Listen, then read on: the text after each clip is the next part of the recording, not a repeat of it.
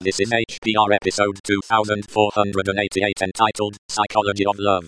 It is hosted by first-time host Arisar and is about 13 minutes long and carries an explicit flag. The summary is a look at some of the neuroscience and psychology behind love. This episode of HPR is brought to you by archive.org. Support universal access to all knowledge by heading over to archive.org/donate.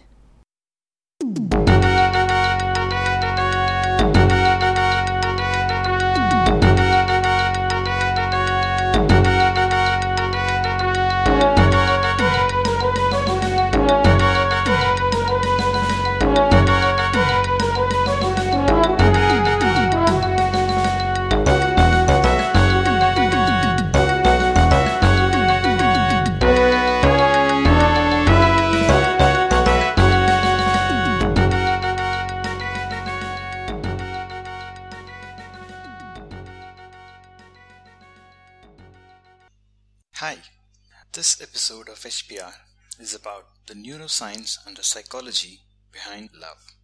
I'm RSR.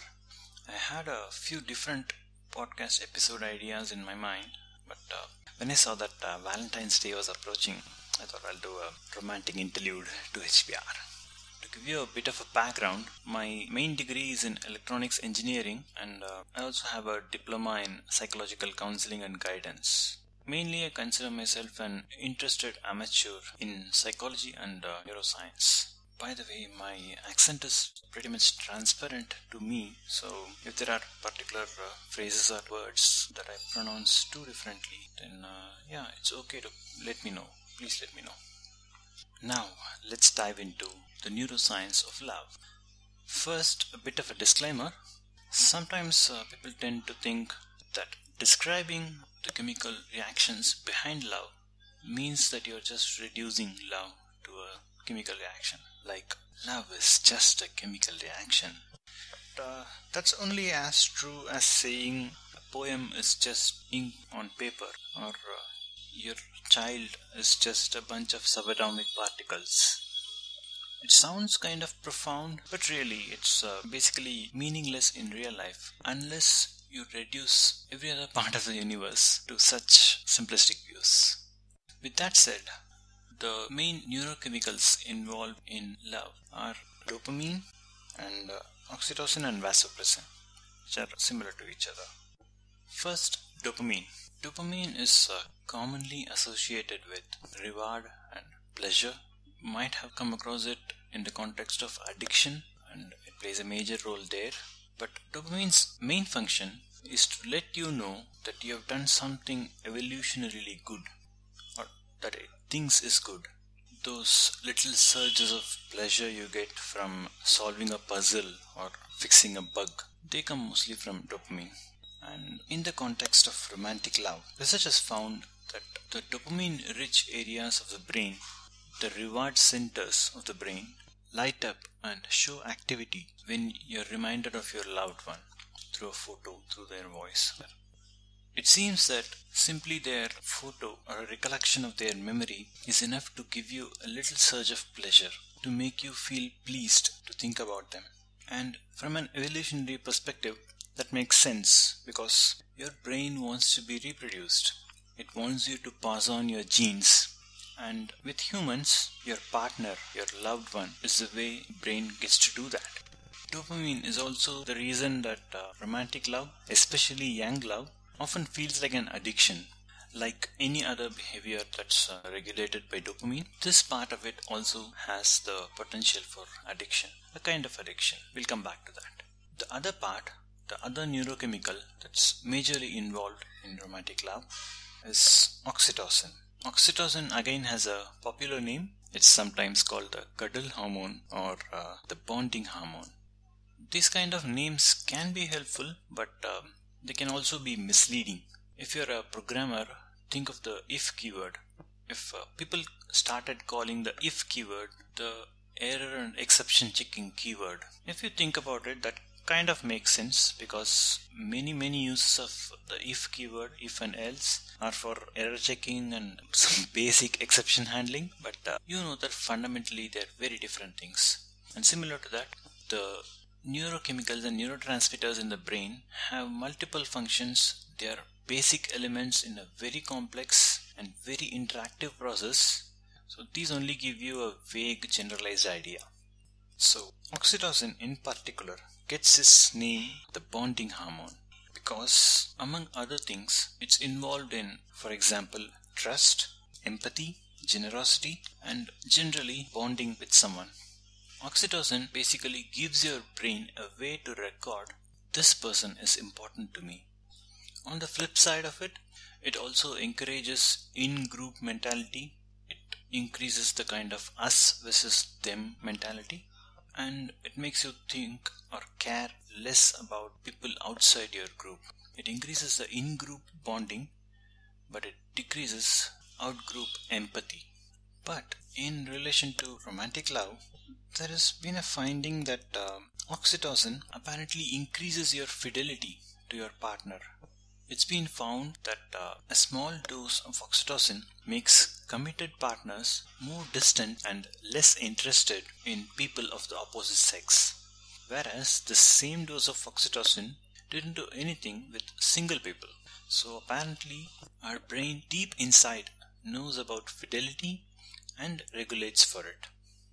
These and other parts of brain chemistry also impact and explain some of our normal romantic interactions and issues. For example, when you're infatuated with someone, that kind of romantic interaction is mostly based on dopamine. It's based on this internal reward of pleasure and excitement. And that's what gets your heart going. But it also turns out that that kind of passionate, infatuated love also leads to decrease in the areas of your brain that are related to mentalizing or creating a theory of mind. This mentalizing is what lets you understand that other people's thoughts and emotions are distinct from yours and can go in different directions. Because these parts of the brain are less active in infatuation, on the one hand, it gets the person feeling like them and their partner are united as the same person. But on the flip side of it, it also makes it more difficult for an infatuated young person to make sense of and reconcile with the differences between them and their partner. A little bit of infatuation keeps the relationship passionate and exciting, but allowing that to dominate your romantic feelings leads you to not really understanding the other person's mind and truly creating a mature relationship. On the other end of it, there has also been some research into so-called selfless love, the kind of love practiced in some kinds of meditation. The study showed that this kind of selfless love does not activate the reward centers of the brain as much as romantic love does, and so does not involve that dopamine rush and that feeling of addiction. So when you see a couple have been together for 30 or 40 years and still in love with each other, most probably they have discovered this kind of selfless love for each other while also maintaining a little bit of passion through that little bit of infatuation. The secret is in finding that right mixture between infatuation and mentalizing and selfless love. Okay, so far we have remained within the realm of rigorous scientific studies. Now we are going to enter some territory where things are less rigorously studied, less rigorously known, but things that have been very useful for many relationships. The first is something called the 5 love languages. The 5 different ways in which people express love, and therefore the ways in which they expect to receive love, the ways in which they understand love. The concept is from a book by Gary Chapman, and he divides the languages of love into 5 categories. They are all expressions of love, but for different people, different languages speak more loudly. So the languages he mentions are time, words, gifts, actions, and physical touch. So basically, you can express your love to someone through spending a lot of time with them, giving them caring and affirmative words, doing acts of service that make them more comfortable, that make their lives better, through physical intimacy like hugs and cuddles and of course sex, or by giving them valuable gifts. The idea is that if you are a type of person who sees giving your time to someone as your most valuable act of love, and if your partner expresses and receives love by giving and receiving gifts, then if you don't understand this difference in your languages of love, neither of your affection for each other will be properly communicated. When people understand and adjust for the other person's language of love, that leads to a better relationship and a more long-lived relationship. That's one aspect of communication in a relationship. There's another axis along which people have divided communication in a relationship, again based on experience rather than rigorous studies. This is the ask culture versus the guess culture. This can be a culture in terms of actual nationalities, different cultures, or in terms of simply different upbringings in different families, the family cultures. But in either case, the guess culture is one based on empathy and anticipating the other person's needs.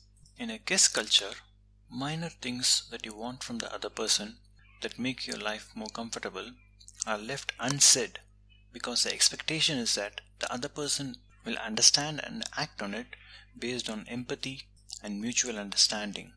So a guess culture is where you don't ask the other person for minor favors that you would like to be done, but you only ask them for things that you really need get done, and the other things are supposed to get done automatically.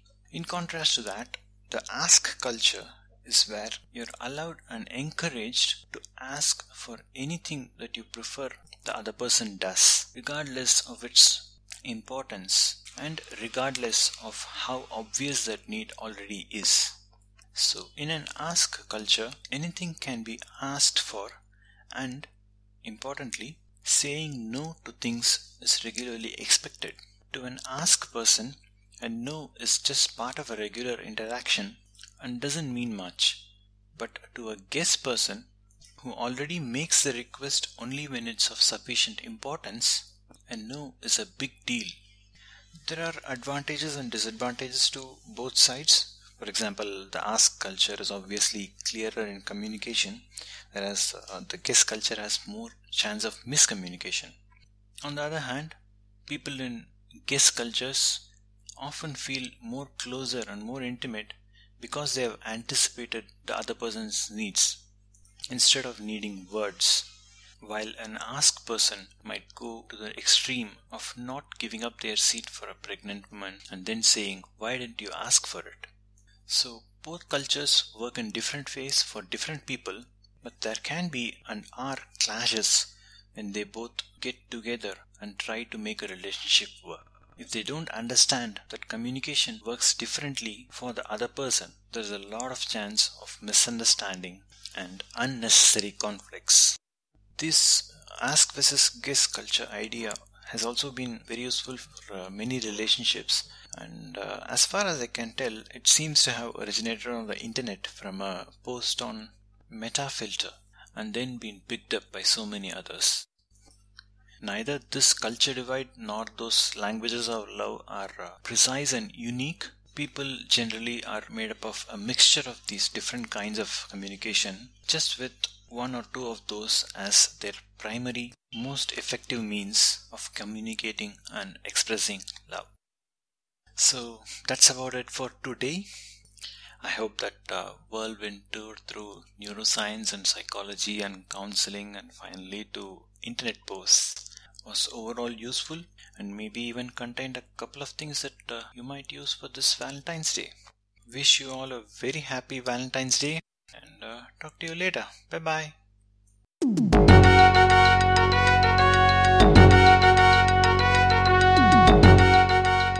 You've been listening to Hacker Public Radio at hackerpublicradio.org. We are a community podcast network that releases shows every weekday, Monday through Friday.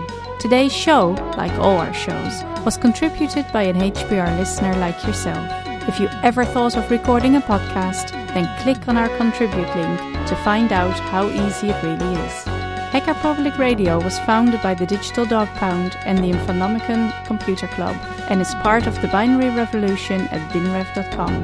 If you have comments on today's show, please email the host directly, leave a comment on the website, or record a follow-up episode yourself. Unless otherwise stated, today's show is released under a Creative Commons Attribution Share Alike 3.0 license.